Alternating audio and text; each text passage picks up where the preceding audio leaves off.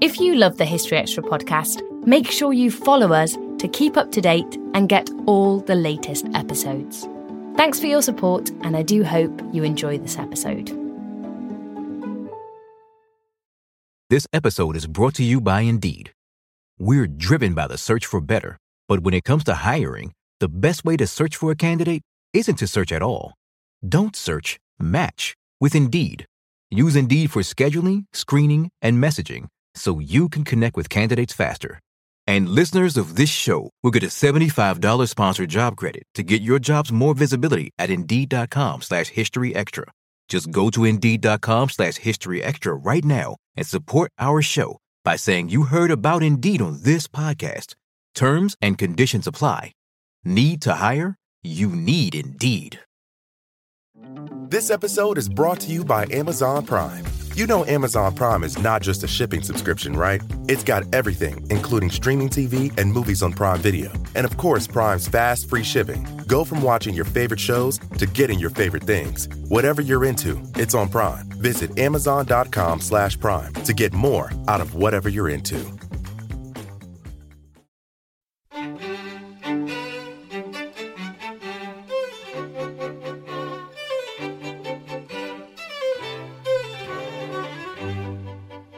I never imagined that anyone had opposed Christianity. I had just thought that Constantine had seen the cross in the sky, said, phew, we can all be Christians, and the whole empire had given this resounding cheer, sighed, brought their crosses out of the cupboards and relaxed. But it's absolute rubbish. I mean, at the time when Constantine converted, whatever that meant, under 10% of the empire were Christian.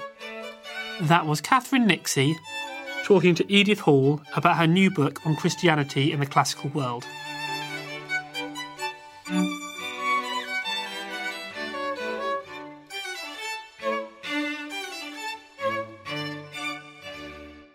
You're listening to the History Extra podcast from BBC History Magazine. We're the UK's best-selling history magazine, available in print and several digital formats all over the world. Find out more at historyextra.com/subscribe or look out for us in your digital newsstand or app store. Hello and welcome to the History Extra podcast. I'm Rob Attar, the editor of BBC History Magazine. Today we're going to be talking about the rise of Christianity in the early centuries AD, and the impact that it had on the classical world. This is the subject of a new book entitled The Darkening Age by the journalist and classicist Catherine Nixey. She was joined to discuss the book by Edith Hall, Professor of Classics at King's College London. Their conversation begins with the Roman Emperor Constantine, whose apparent conversion to Christianity in the early 4th century was a key milestone in the development of the faith, and the two then move on to look at what the growth of Christianity meant to existing societies at this time. Let's hear what they had to say. I'm Catherine Nixey. I've just written a book called The Darkening Age, The Christian Destruction of the Classical World, and I also work at The Times as a radio critic and editor. And I'm Edith Hall. I'm Professor of Classics at King's College London, and I recently published a history of the ancient Greeks, which culminated in the overthrow of pagan Greek civilization by the early Christians. Can we just start with a couple of things that I didn't get fully clarified? You may well have clarified them, but I didn't come out for me. Do you think that Constantine the Great, who is really usually held as the first great Christian emperor, do you think that he was actually converted spiritually to Christianity, or do you think he was doing something political because he saw that was the way the wind was blowing and that was how to consolidate imperial power? It's such an interesting question, that one. When you read the life of Constantine, what you think of today as this great spiritual conversion, he looks up into the sky, he sees a flaming cross, that all that's missing is the singing angels. And when you read the life of Constantine, it's almost like this academic, this accounting that he does. He's like, well, I've got to fight a battle, I don't totally know that I'm going to win, how am I going to make sure that my troops beat them? Well, there's this great new powerful God. It's an incredibly analytical sort of act on his part. It doesn't seem to be a spiritual conversion. I mean, plus he's in many ways, slightly suspicious man. Whether he actually boiled his wife in the bath, as everybody says, who knows what happened, but he's certainly not what you would call a good and holy, simple man. And yet he's the one on whom it all pivots. He's the one who turns the empire from facing one way to facing another. And he does it fast. And he does it pretty soon with added levels of violence. I don't know, what do you think? I tend to the view that he was a fairly cynical manipulator of public opinion, and that he was sitting on the exact cusp where the majority, actually, of the ruling class were becoming sympathetic, as opposed to the underdogs and the slaves and the poor, who were probably certainly in the non-Greek world, in the original cradle of Christianity, I think, were the sitting targets for this kind of messianic faith with a promise of an afterlife. But I've always been very, very sceptical about him. I mean, I think his mother seems to have been converted. I would believe that she was. His mother and Augustine's mother. Exactly. And I think it is very attractive to women of a certain kind in antiquity, because they've always been held to have a particularly kind of spiritual bond. It'd be very numinously in contact with higher powers and so on. But I'm very, very sceptical about him, and the flamboyance of the sort of conversion miracles, as you say, the sort of signs in the sky, and thou shalt put Chi Rho, which is the alphabetic sign of Christ, on your shields to beat the enemy Maxentius at the bridge. It almost seems as though he'd been in consultation with a sort of PR company. Yeah, a rebranding. This is great. It's all been a bit sort of shabby around the edges, and we're going to do this new thing. And then he builds these enormous churches, and then it's full of glitter and glitz. And I mean, he's suspicious for other reasons, because at another time in his life, he was said to have seen a vision of the god Apollo. Yeah. I mean, he's definitely not been a Christian, like, waiting at the marks until this. But that I suppose is my only, it's not a criticism, but my response to this book is that you say at the beginning that the major theorists, who are all sort of basically post-Marxist, of the extraordinarily epistemic shift that pagan classical culture through to monotheistic feudal Christian culture, was all about economic forces, and it was all about different kinds of pressures coming from other kinds of modes of production outside the Roman Empire, and fragmentation and the difficulty of actually keeping up lines of communication. It's been a sort of socio-economic explanation. You're saying that's sort of not good enough. These guys were actually terrifying. They really believed it. You're actually trying to get us away from the material base explanations. But I wonder how you see that translating into ideology. It's that, how do people on the ground actually turn what's actually economic shifts into something terribly personal and spiritual to them? Yeah, it's true. It's that relationship that fascinates me. It is a really, and particularly in his case, he's such an enigma. What did he really think? Yeah. Do we know? I mean, his biographer says he has it from his own mouth. He says, I would have thought that story would be rubbish had I not had it from his own mouth. Yeah. Yeah, and I mean, he is a peculiar guy, Constantine. Yeah. What is driving him? He does build these huge churches, but equally, the way he's styled, so godlike himself, he allows a temple to be built to the imperial family. Yeah. I mean, what's going on there? He must have known that would look like he was indirectly saying that he was divine himself. I mean, so much about him is so suspicious. But what pattern did he have to follow in a way? I thought you gave Julian slightly short shrift as well. I know, it was... I love Julian. Julian the Apostate is the last pagan emperor. It is after Constantine, and some of his relatives have established Christianity basically as the religion of the Roman Empire. They then have this renegade relative who tries desperately to shore up the old religion and the old philosophy. And I expected you to be a bit more interested in him. I was fascinated by him, but I think Athanasius got it right. Bishop said he's just a little cloud that will soon be gone. So Christianity already feels it's on the march, it's going somewhere, it's getting rid of all these old pagans. And then suddenly along comes this incredibly brief reign of this formerly Christian, now vehemently pagan emperor, who has sort of slightly recreated paganism in this interesting Christian form. But then, he gets killed by a spear sent by God or whoever. And so it's your victory to the Galilean. But, I mean, he only ruled for 2.5 years or something. Was very, very short, as you say, and he was only in his early 40s, I think. Incredibly young. And so what if he had lived to 90? If he had lived to 90, I think he would have won. I think he would have turned it back. He was fervent enough. I mean, I think he's a bit understudied. I'm a big fan of Julian, and he was such a peculiar man. And he was sort of awkward socially. He didn't seem to fit his own skin. When he got up to speak, people would laugh at him. I mean, it's hard not to like him for all of these reasons. And he was passionately against the prevailing tide. He'd been really brought up very strongly as a Christian and had rebelled against it. But then he died too young, and then all of his changes were overturned. And he lived to see what, in a sense, what he was struggling against. You know, you get these accounts of him going and trying to see a temple and finding that actually everyone's just sort of drifted away from it by that point anyway. Yes, and he seems to have been quite an ascetic himself. I mean, he's laughed at by the people of Antioch for being a sort of hairy barbarian, not a beautiful, effete, dancing Greek. Yeah, chic-plucked Antiochian. Exactly. So they may have actually thought he was nearer to a Christian than So in a way, it was a world of pleasure-loving people and ascetics, because there were philosophical ascetics as well. Yeah, me too. And did you...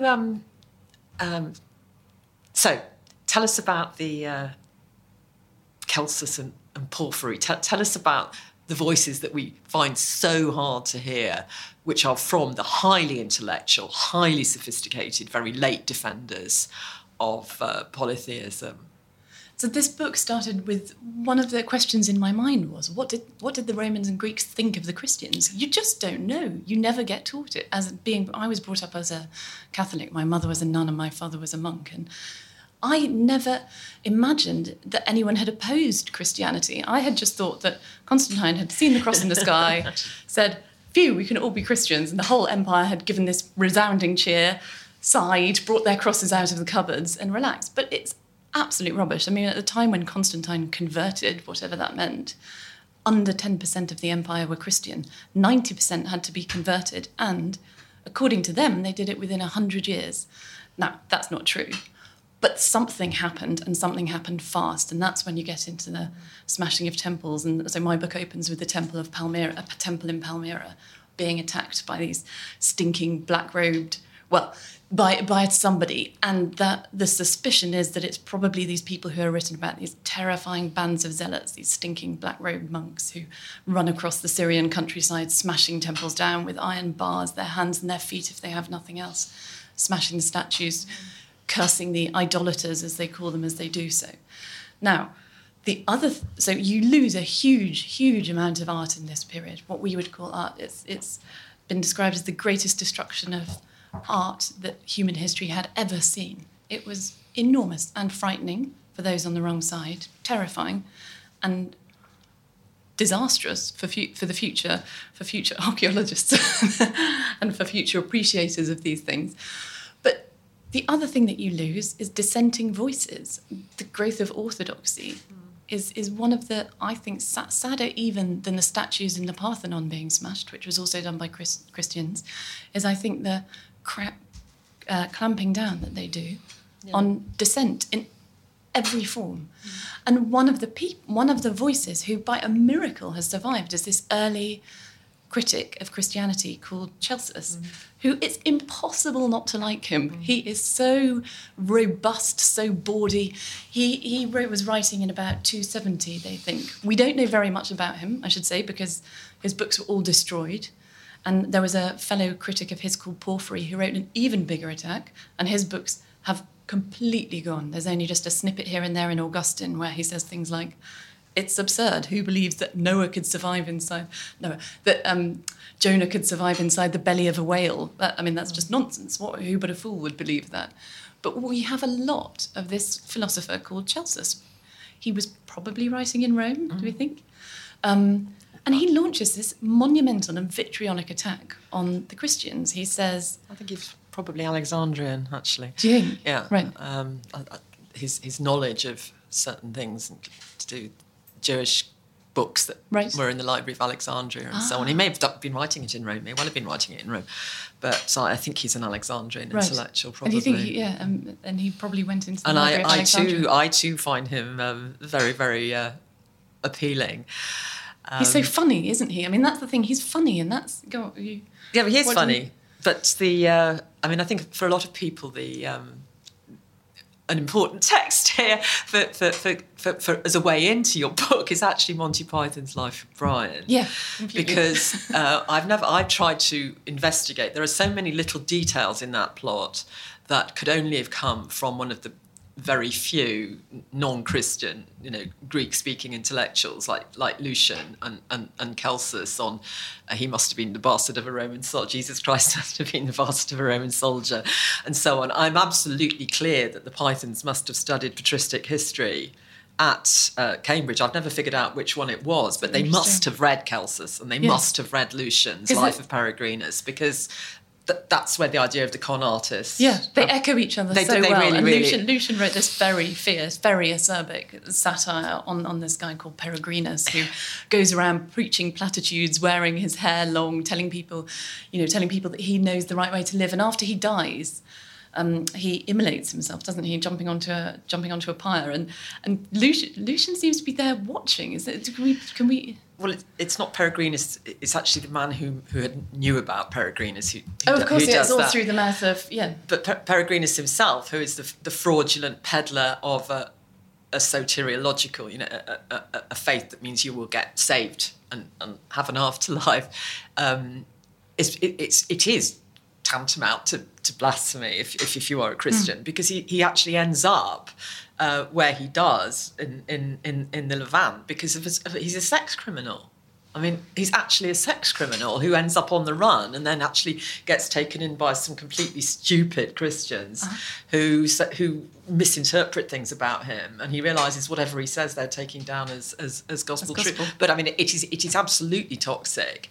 And my father is an ordained Anglican priest, and I can well remember in my childhood his absolute horror at this film. Really? Oh yes, we were absolutely not allowed to see it as children, and in fact it was banned in Devon by the entire county of Devon until very recently for some unrepealed rule, because people like Mary Whitehouse, and they didn't even make him a sex criminal. Right, he was just, a silly boy, a very naughty boy. but the actual Lucianic version of the sort of fraud who ended up peddling these mystery religions. And that's another thing I thought you brought out very well, was that actually there was a competition between mystery religions. I mean, we could all have been ISIS worshippers or Mithras. Why don't you talk about those a bit? It was so close, but there were so many. There were so many of them.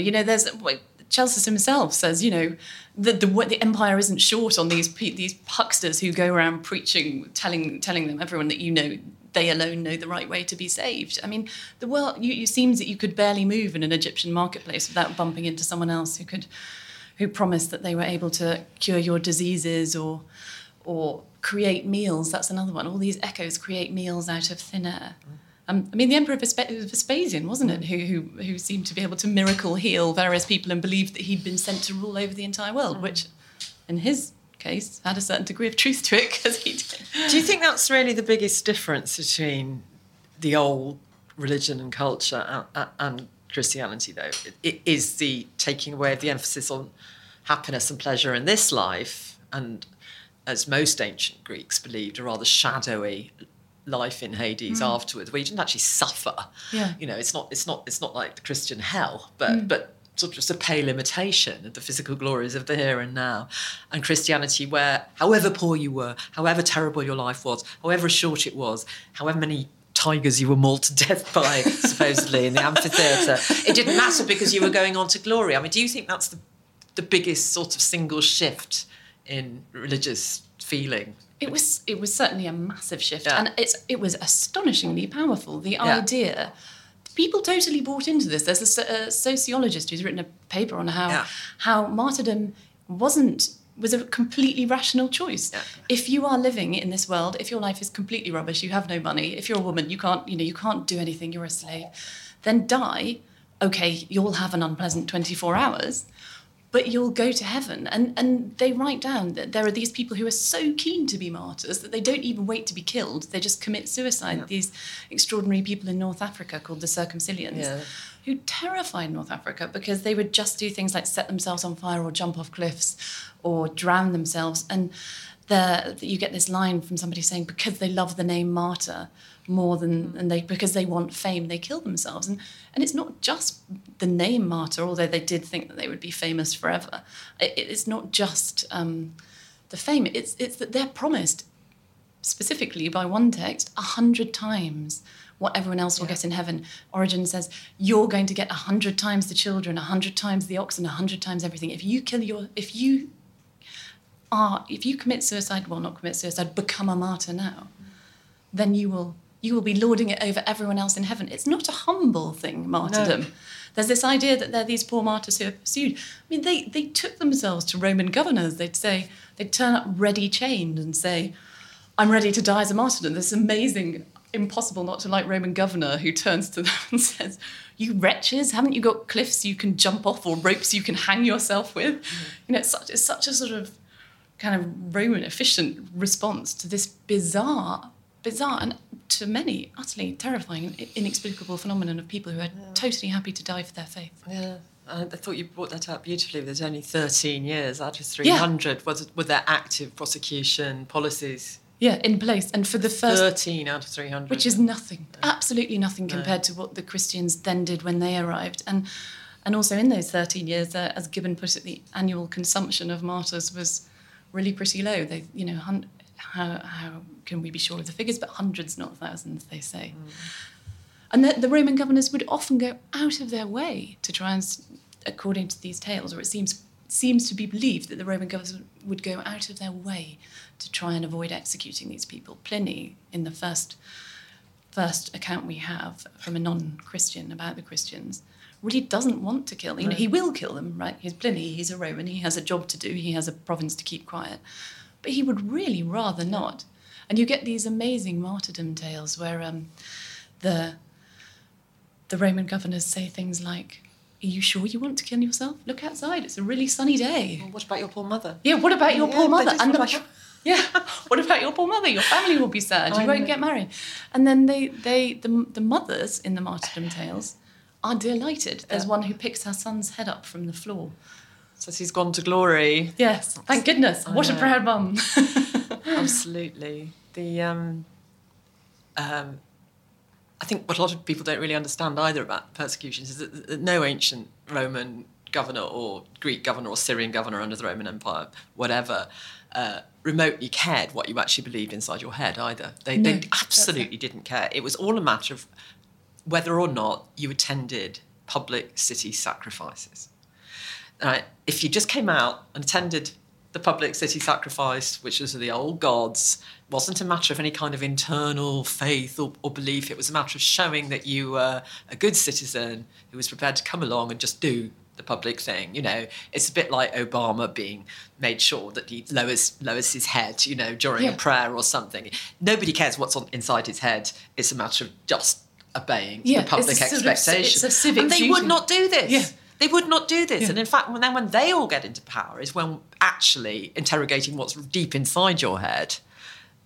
Right, they actually did want to thought control and stop people doing things like that. I think, because you said, is that the biggest, the belief in heaven, is that the biggest? I think the biggest was, as you say, that change from it being like Obama dipping his head. I heard it likened as, in a sort of 50s text, said something like standing up during the national anthem or something like that. It was just doing what you did to be a good citizen and not be... Nobody cared if you were a Republican inside your head. Yeah. No, exactly. Whereas this opening windows into men's souls, this really frightening thing where actually you could still be, and they want to know what's in your heart, and they're going to hunt through your house, and they're going to look through your books, and they're going to never believe you and not give you a proper trial. That's the other thing. They bang on and on. They talk a lot about the trials that were made of the Christians, but they didn't even extend that same courtesy in return. You could be, within... Well, it was a longer period, but within a certain amount of time, then you could just be strung up pretty rapidly for people suspecting you were a pagan. Do you find it depressing? I mean, you talk quite a lot about superstition, and even old Plutarch, then in 2nd century AD, and a thoroughgoing Greek intellectual. I mean, he's a classic case. He's totally beautifully read in Plato, knows his Aristotle, knows his Stoics, knows his Epicureans, knows his Cynics, by the way, practices a local priesthood in Thebes because it's the right thing to do to be a good member of the community. He can contain all of that in his head. Yeah. But the one thing he can't stand, given the incredible advances that have been made by Greek empirical science, is just daft superstition. He can't stand it. And this is terribly, terribly appealing to the post-Darwinian mind. That just stupid superstitions and demonology and people believing in witchcraft and miracles and all this sort of thing just doesn't add up. Do you think that's why people are beginning to get, like yourself, that this is beginning to become more interesting? Is it because we're in a sort of 21st century cosmic battle, if you like, between a scientific, rational outlook and really very fanatical religious faiths of all kinds? I think that's completely true, because you have that feeling when you read books from, say, the 1940s. If you read C.P. Snow, you have the feeling that they're all writing these books thinking that we're on the cusp of this great atheistic revolution. We're all going to sort of step outside it, like we've stepped outside, TB, or like we've stepped outside, like penicillin has cured so many illnesses. They feel that, you get the sense that they feel that they have cured religion with rational thought. And it hasn't happened. And if anything, as you say, it seems that people are becoming, in many ways, more fundamentalist. And so it's really interesting to look back at this point at which people, almost the same forces were at play, when there were these people saying at this time, the world is, no, you don't need to worry about God, because the world is made of atoms. And God didn't make man. It was just like the creatures that were better fitted, like the fox and his cunning and the dog and his speed. They lived on to survive and pass on their traits. And that text almost vanishes. That's one of the ones that's attacked by Constantine.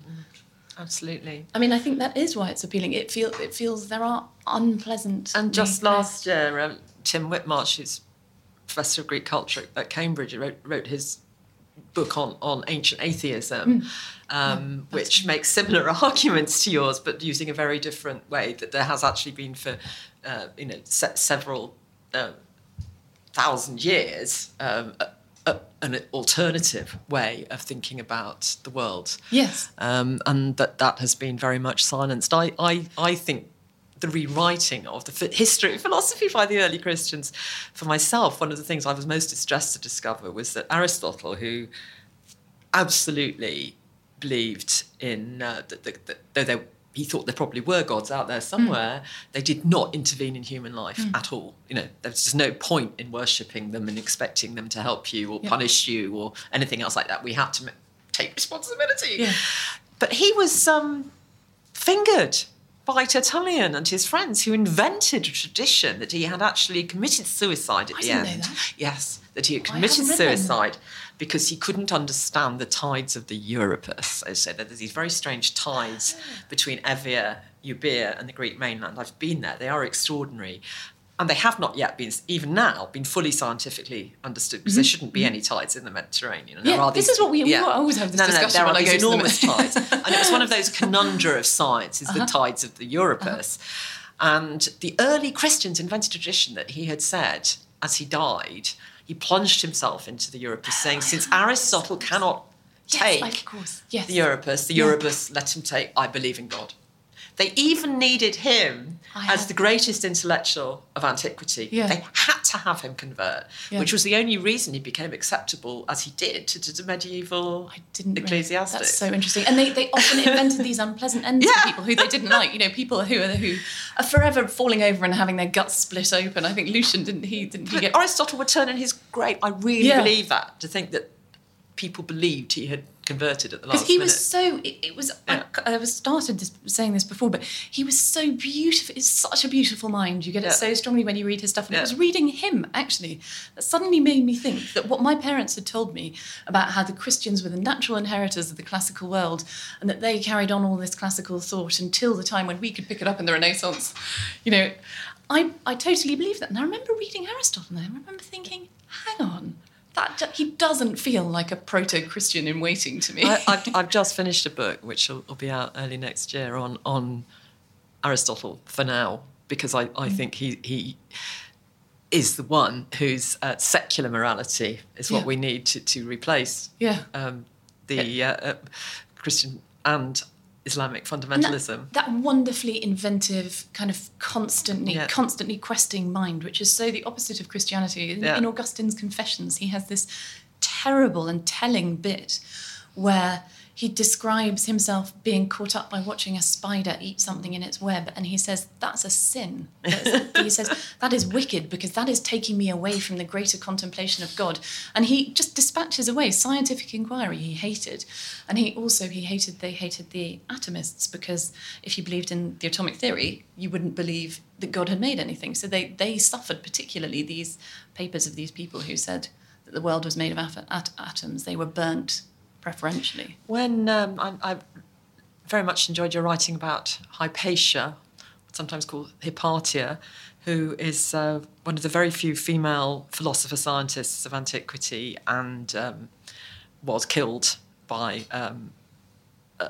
some very, very angry Christians in ancient Alexandria when she was actually leading mathematician of the Alexandrian Library and the Temple of Serapis, which is where those things happen. Died a very gruesome death, accused of witchcraft, which was typical.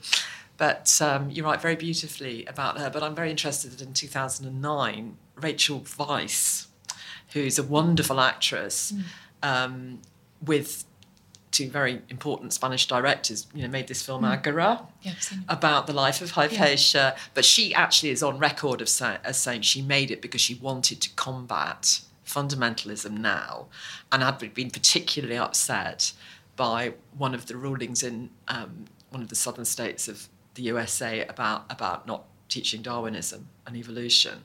She was actually quite specifically motivated to make the film. I had no idea. So it's a film about destroying Enlightenment. I mean, that is the angle she... And destroying Enlightenment by religion. There's a real tendency to say, no, it wasn't the Christians.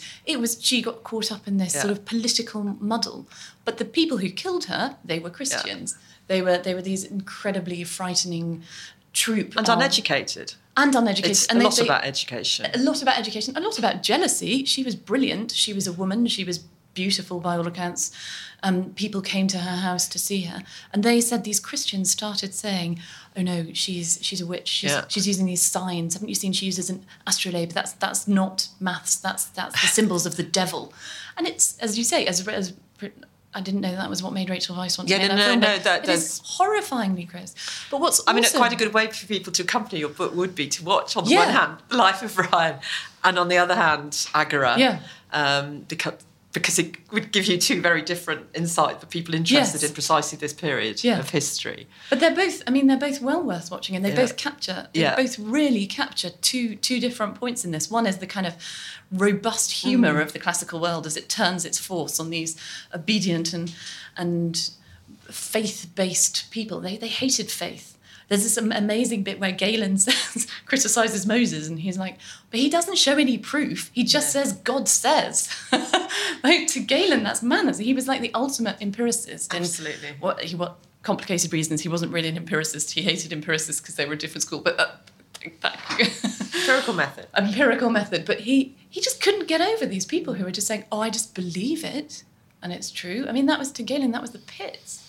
That was what took over. But that is the whole point. That is the whole point of Christianity, is that you take it on faith. Yes, and that was the bit where I thought I was brought up religious, went to church, said prayers before lunch and dinner, and I always, I loved it. I loved Bach. I liked churches. Who doesn't like a nice cathedral? But I couldn't make what they call the leap of faith. Well, that is very interesting. I mean, the two things that Christians seem to object to most in sort of everyday life of the unconverted is visual, is statues and acting, which are two forms of representing things that aren't actually there, artistically, and singing. And that's absolutely fascinating to me, because we associate churches with beautiful music and rousing music and spirituality heightened by music, and indeed spectacle, if you're in either the Orthodox or the Roman Catholic faith as opposed to a Calvinistic one. But can you explain that to me? What did they find so wrong with beautiful images? What is wrong with a beautiful song? It's utterly mysterious, isn't it? Because you would imagine they'd be able to argue it like a Catholic. You know, it's elevating. It helps to inspire you. You know, it takes over your soul. But I suppose that was it. It takes over your soul. It was competition. Anything that was competition was being stamped out. Plus, there's that great Jacob. I never know how you pronounce it. Sarug. Yeah, it's spelled in so many different ways. I'm never sure which. But Jacob of Sarug quote where he hates them going along with their sexy music, like moving their loins in time to the music, and they particularly hated these shoes that would rattle as you stood on them. That's the ancient pantomime dancing, as it's called, which was actually ballet. It was actually dancing classical myths. It was more like ballet dancing, but it was deliberately very erotic, and it was also it was mime. You did almost all the acting through your body, and it was actually developed in order to be able to play it to people of different languages all over the empire, because you could go and watch a ballet of a myth about Adonis or Apollo without worrying about the words, because you could understand it. So it's actually a rather marvellous invention. But what's extraordinary about him, Jacob of Sarug, is sitting way up the Syrian valley in the 5th century AD. I mean, we're getting even late, really, really late. And in fact, the only manuscript is just up the road in the British Library. I've seen it. And his 5th homily is against the dancers. But what's fascinating there is he's actually talking to his own flock, because he can't stop his own flock, who are dedicated Christians, from going to watch the old mythological shows. And they're clearly saying, you can tell from his polemic, we don't believe in those stories, but we really enjoy it, right? And he's saying all the reasons why that's not good enough, right? So they're really just asking for tolerance, because what's inside their own heads is fine. But the fact he's having to do that, and the myths are recognisably metamorphosis myths from sort of the Ovidian tradition. You know, it's Apollo chasing Daphne and Zeus turning into golden rain. It's a quite fascinating document. But he does actually pick out actors dressed with padded breasts as one of the greatest, pretending to be women and they sexy didn't like dancing. that. One of the things they didn't like about the statues, wasn't it? Because bathhouses would be full of beautiful statues of sex. They didn't like sex at all. And they'd be full of these beautiful statues of Aphrodite at her toilet, kind of doing exactly what you were doing when you went to the baths. And they really suffered, these beautiful statues in the bathhouses. They would chisel off her nipples. They would cut off her nose. They really attacked the erotically appealing statues before they attacked the others. And that bathhouses were really targeted, weren't they?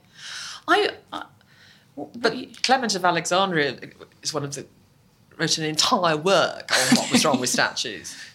Where he listed no fun female... Clement of Alexandria. You don't want to go to him. This is a great Bible of iconoclasm. But as I said, that clearly got rejected very early by both Roman Catholicism and Orthodoxy. That was a short-lived fanatical thing, because they started making all their own beautiful images and music. Less well, but eventually. But one of the interesting things is that Constantine does it. He nicks some of the stuff that he tells people as soon as he converts, whatever that means.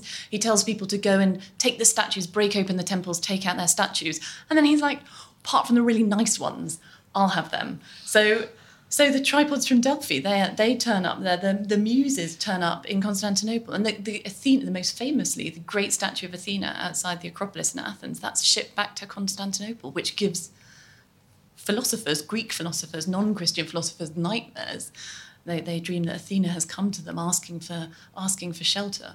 But Constantinople turns into what somebody describes as a wonderful open-air museum of the arts, which is one way of describing it when you've stolen the world's artwork. Well, and Paladas, who's probably my favourite of all these late opponents of Christianity, is our very last writer of Greek epigrammatic poems. And he's a school teacher, a private tutor in Alexandria, who's made his living, he says, out of teaching Pindar and Callimachus and all these great Greek poets.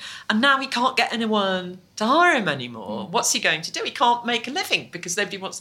But he writes this beautiful poem in the mouth of some statues who've been melted down and turned into other statues, and some Christian images of one kind or another. He actually writes it in their mouth that, hey, writing's on the wall, Paladas, just convert. We've done it. You can do it too. But that's actually got that humour in it as well as the sort of snarling cynicism about our beautiful, old, sophisticated literary culture just being demolished. Because you do get a sense. Would you say this? Because one of the things that you contend against when you write a book on this is centuries and centuries of Christianity telling you everyone was really happy. Those 90% of people who had to be converted within 100 years, they were fine with that. And until, I mean, I'm sure that part of this is because until 1871, to be a fellow in an Oxford college, you basically had to be ordained. Yeah. And the church, you know, history is written by the winners. Their victory was close on absolute. But do you feel that academia has been slow in a way to listen to these voices? Do you think it's starting? Well, some have and some hasn't. I mean, in general, it's been a neglected little bit of history. The sort of when in fact it's the biggest epistemic shift, you know, since the agrarian revolution in 10,000 BC. You know, but you know, it's bigger than Gutenberg. It's bigger than the internet. But I think, I mean, there were always voices from Karl Marx onwards, definitely, who said this was a false sort of ideology, a false consciousness that's imposed in order to make a particular kind of feudal structure. And my favourite quote of all time, which you've paraphrased in someone else's mouth in the book, was Geoffrey de Sainte-Croix, the author of the great class struggle in the ancient Greek world, was a great expert on ancient slavery. And he used to go around lecturing on ancient slavery, and little old lady piped up at the back, little devout lady, one of these lectures, but we talked a lot about this, but what about the prosecution of the Christians and the persecution of the Christians? And he just said, too little, too late. And I just think that's just so perfect. And he was already doing that. So there have been, and actually I think classicists have not been, to defend my own profession for once, they have been politically very conservative and elitist. They have not actually, most of them, been religious fanatics. And there's a long and proud history of agnostic and radical thinking amongst classical communities. There has, and I find it hard to defend my profession, but I'm going to just on that particular thing. But theologian, I was quite shocked to read Peter Brown say, when he was talking about the demolition of one of the temples. He was actually, I think it was just after writing about the Temple of Palmyra. He says, we shouldn't over-amplify this. It might have just been a few people doing this quite quickly, you know, it doesn't take, almost as if destroying, as they did that temple, or they famously destroyed the Temple of Serapis that you mentioned earlier, where Hypatia had worked. The most beautiful temple in the ancient world, it was called, and the Christians destroyed it within a day. I mean, as if that didn't matter, as if... No, but we do see in the modern world, when people are even destroying Palmyra, that certain kinds of religious belief can lead people into that sort of wholesale destruction. It actually happened at the English Reformation as well. I mean, it really did. The churches and monasteries of this land were of breathtaking beauty. We lost so much at that particular point for equally powerful ideological reasons as the economic base sort of shifted. So we have got that. I'm told that Reading was one of the most beautiful cities in the world, and it's difficult to believe. It was just really absolutely. It's just a crumbling arch. Monasteries. Right, no, it really was. But it was one of the, that's where Usher was from, biggest targets. So can you imagine if you go up to Reading and it's just full of beautiful late medieval monasteries instead of sort of concrete ring road? Yeah. So extraordinary thought. It wasn't just them. Did you ask me what was the most important shift? Was it putting your happiness in the afterlife as opposed to in this life? What would you say is the most important?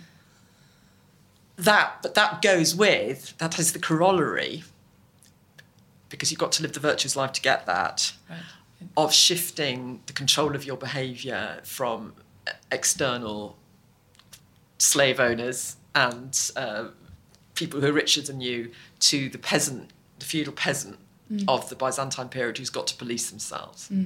They actually are free. They could walk out of the village, if you see what I mean. And you suddenly get that anxiety, don't you? So all the responsibility for your ethical action is sort of dumped on you, but you get the promised reward with that. But I find that quite fascinating because you can, you can control entire populations if you have enough, if you actually keep them completely unfree. Yep. Controlling them when they're theoretically free, or at least technically free, as we are, requires much more sophisticated, in some ways, ideological tools. Yes, and then you get the growth of the sermon and these extraordinary... And self-mortification and self-policing and people past it having to beat their children to tell the truth and everything, whereas ancient pre-Christian little Greek children were actually praised for telling lies. They were trained in it. Odysseus is a hero. Clever, right? It's like you just had to figure out who to tell the lies to. Yeah. Those bad guys, of course you tell the lie. Yeah. So the whole ideological thing, and that's what fascinates me, is how for, all the way through to the Reformation anyway, the feudalism was controlled by that kind of mind control through the church. And having myself had, and I'm perfectly happy for this to go in a broadcast, but having myself had a Christian upbringing which attempted to make me internalise a lot of really quite extraordinary rules, and ones that were completely against my own self-interest in terms of sexism and so on. I do know exactly how that works. Yes. And it's incredibly efficient, isn't it? It is. And it's not just giving me a child by the age, I'll have made them Catholic by the age of 7. It's really any form of fanatical religion. But they do it. They do it with. They have foot soldiers, don't they, around your brain? And there's these amazing sermons where they say, God is watching you, and also, like, as well as God, your neighbour. Because if your neighbour doesn't report you, and then they will burn in hell. If your neighbour doesn't report... So if you go to the games in the theatres, there's this amazing Against the Games in Theatres, one of John Chrysostom's greatest tirades. Where he says... And it's clear that his congregation, a bit like Jacob's, have been having an absolute ball. It was Good Friday, and they all disappeared off to the races or the theatre. Yeah. And he's outraged. How could you possibly go, particularly on that day? And you can imagine them all sort of shifting uncomfortably in their seats. And then he has this horror, this terrible power over them, because he's their kind of gatekeeper to heaven. And he says, if anyone if I find out you've been going, you're out, right? You're not coming to my church. You're not going to heaven. And if somebody tells me that you did, then I'll know. And if you know that somebody else did and you don't tell me, you're going to hell too. So and then they start to sort of put it into the laws, into the Justinian particularly does this, turning the whole of the empire into the spies for God. That was Catherine Nixey in conversation with Edith Hall. The Darkening Age, The Christian Destruction of the Classical World, was published today, the 21st of September, in the UK by Macmillan. And in the US it's due to be published next April by Houghton Mifflin Harcourt. Edith Hall's latest book is The Ancient Greeks, 10 Ways They Shaped the Modern World, which was published in paperback last year by Vintage. And you can read a version of this interview in issue 6 of BBC World Histories, which is now on sale. This issue also includes articles on North Korea, the history of nuclear weapons, homosexuality through the ages, and the Vietnam War, among many other things. You can get hold of BBC World Histories in all good newsagents, or you can order directly from us in the special editions section of buysubscriptions.com. And if you found this discussion of religious history interesting, then you'll want to look out for an interview with David Starkey about the Reformation. That's due to appear in the November issue of BBC History magazine, on sale in the middle of next month. And we'll also be airing a version of it on this podcast. We don't always realise just how much our negative thoughts and experiences stick with us and weigh us down. You may find your brain constantly running through a highlight reel of bad moments. That comment your friend made last week that hurt your feelings. That frustrating thing your mum does. Or that silly thing you said in a meeting. Maybe it's time to get it all off your chest. Whether it's a tiny annoyance or something much bigger. Talking about it can give you some relief and lead you to a potential solution. That's where therapy comes in. It's a safe space to share whatever's weighing you down and learn to process it. So your internal highlight reel can focus on the good stuff. And BetterHelp offers affordable online therapy on a schedule that works for you. Connect with a licensed therapist by text, phone, or video call. Start the process in minutes and switch therapists anytime. Let it out with BetterHelp. Visit betterhelp.com/historyextra today to get 10% off your first month. That's BetterHelp, HELP.com/historyextra. This episode is brought to you by Indeed. We're driven by the search for better, but when it comes to hiring, the best way to search for a candidate isn't to search at all. Don't search, match with Indeed. Use Indeed for scheduling, screening, and messaging so you can connect with candidates faster. And listeners of this show will get a $75 sponsored job credit to get your jobs more visibility at Indeed.com/HistoryExtra. Just go to Indeed.com/HistoryExtra right now and support our show by saying you heard about Indeed on this podcast. Terms and conditions apply. Need to hire? You need Indeed. This episode is brought to you by Amazon Prime. You know Amazon Prime is not just a shipping subscription, right? It's got everything, including streaming TV and movies on Prime Video. And of course, Prime's fast, free shipping. Go from watching your favorite shows to getting your favorite things. Whatever you're into, it's on Prime. Visit Amazon.com/Prime to get more out of whatever you're into. And now it's time for the latest history news with our website assistant, Rachel Dinning. A German submarine that sank during the First World War has been discovered off the coast of Belgium. The U-boat is in good condition and is believed to contain the bodies of its 23 crew members. It is so far unclear what caused the vessel to sink, but one theory suggests that it was hit by a mine that was tethered to the bottom of the sea. The exact location of the wreck is currently being kept secret to discourage trophy hunters. In other news, a British tapestry showing the colonisation of North America has come under scrutiny for the way it depicts Native American people. The New World Tapestry was stitched by more than 250 volunteers in Devon and Dorset between 1980 and 2000. Sections of the work are currently available to look at online and may be put on display in 2020 as part of plans to mark the 400-year anniversary of the Mayflower's departure from Plymouth. However, Jacqueline Parter, Executive Director of the National Congress of American Indians, told the BBC that the tapestry's depictions of Native Americans were inaccurate and should be removed from the public domain. It shamelessly perpetuates a centuries-long artistic tradition that seeks to portray Native American people as subhuman, she said.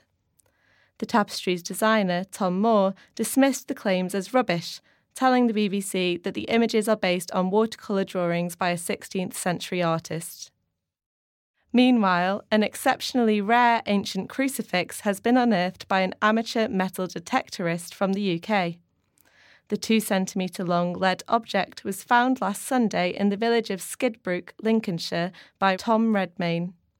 It bears an image of Christ on the cross and is thought to be around 950 years old. Archaeologist Adam Daubney from Lincolnshire County Council told the BBC that the crucifix is believed to have been made overseas and therefore can tell us something about cross-channel trade and religion. OK, well that's about all for today, but please do listen in on Monday when we'll be talking about the legacy of Queen Victoria. Thanks for listening to this History Extra podcast, which was produced by Jack Fletcher. Do let us know what you think about this episode by emailing podcast@historyextra.com, and we might read out your messages in future editions. Alternatively, why not keep in touch via Twitter or Facebook, where you'll find us at History Extra. For more great history content, don't forget to visit our website, historyextra.com, which is full of history articles, quizzes, image galleries, and more. Plus, it's where you can download hundreds of previous episodes of this podcast.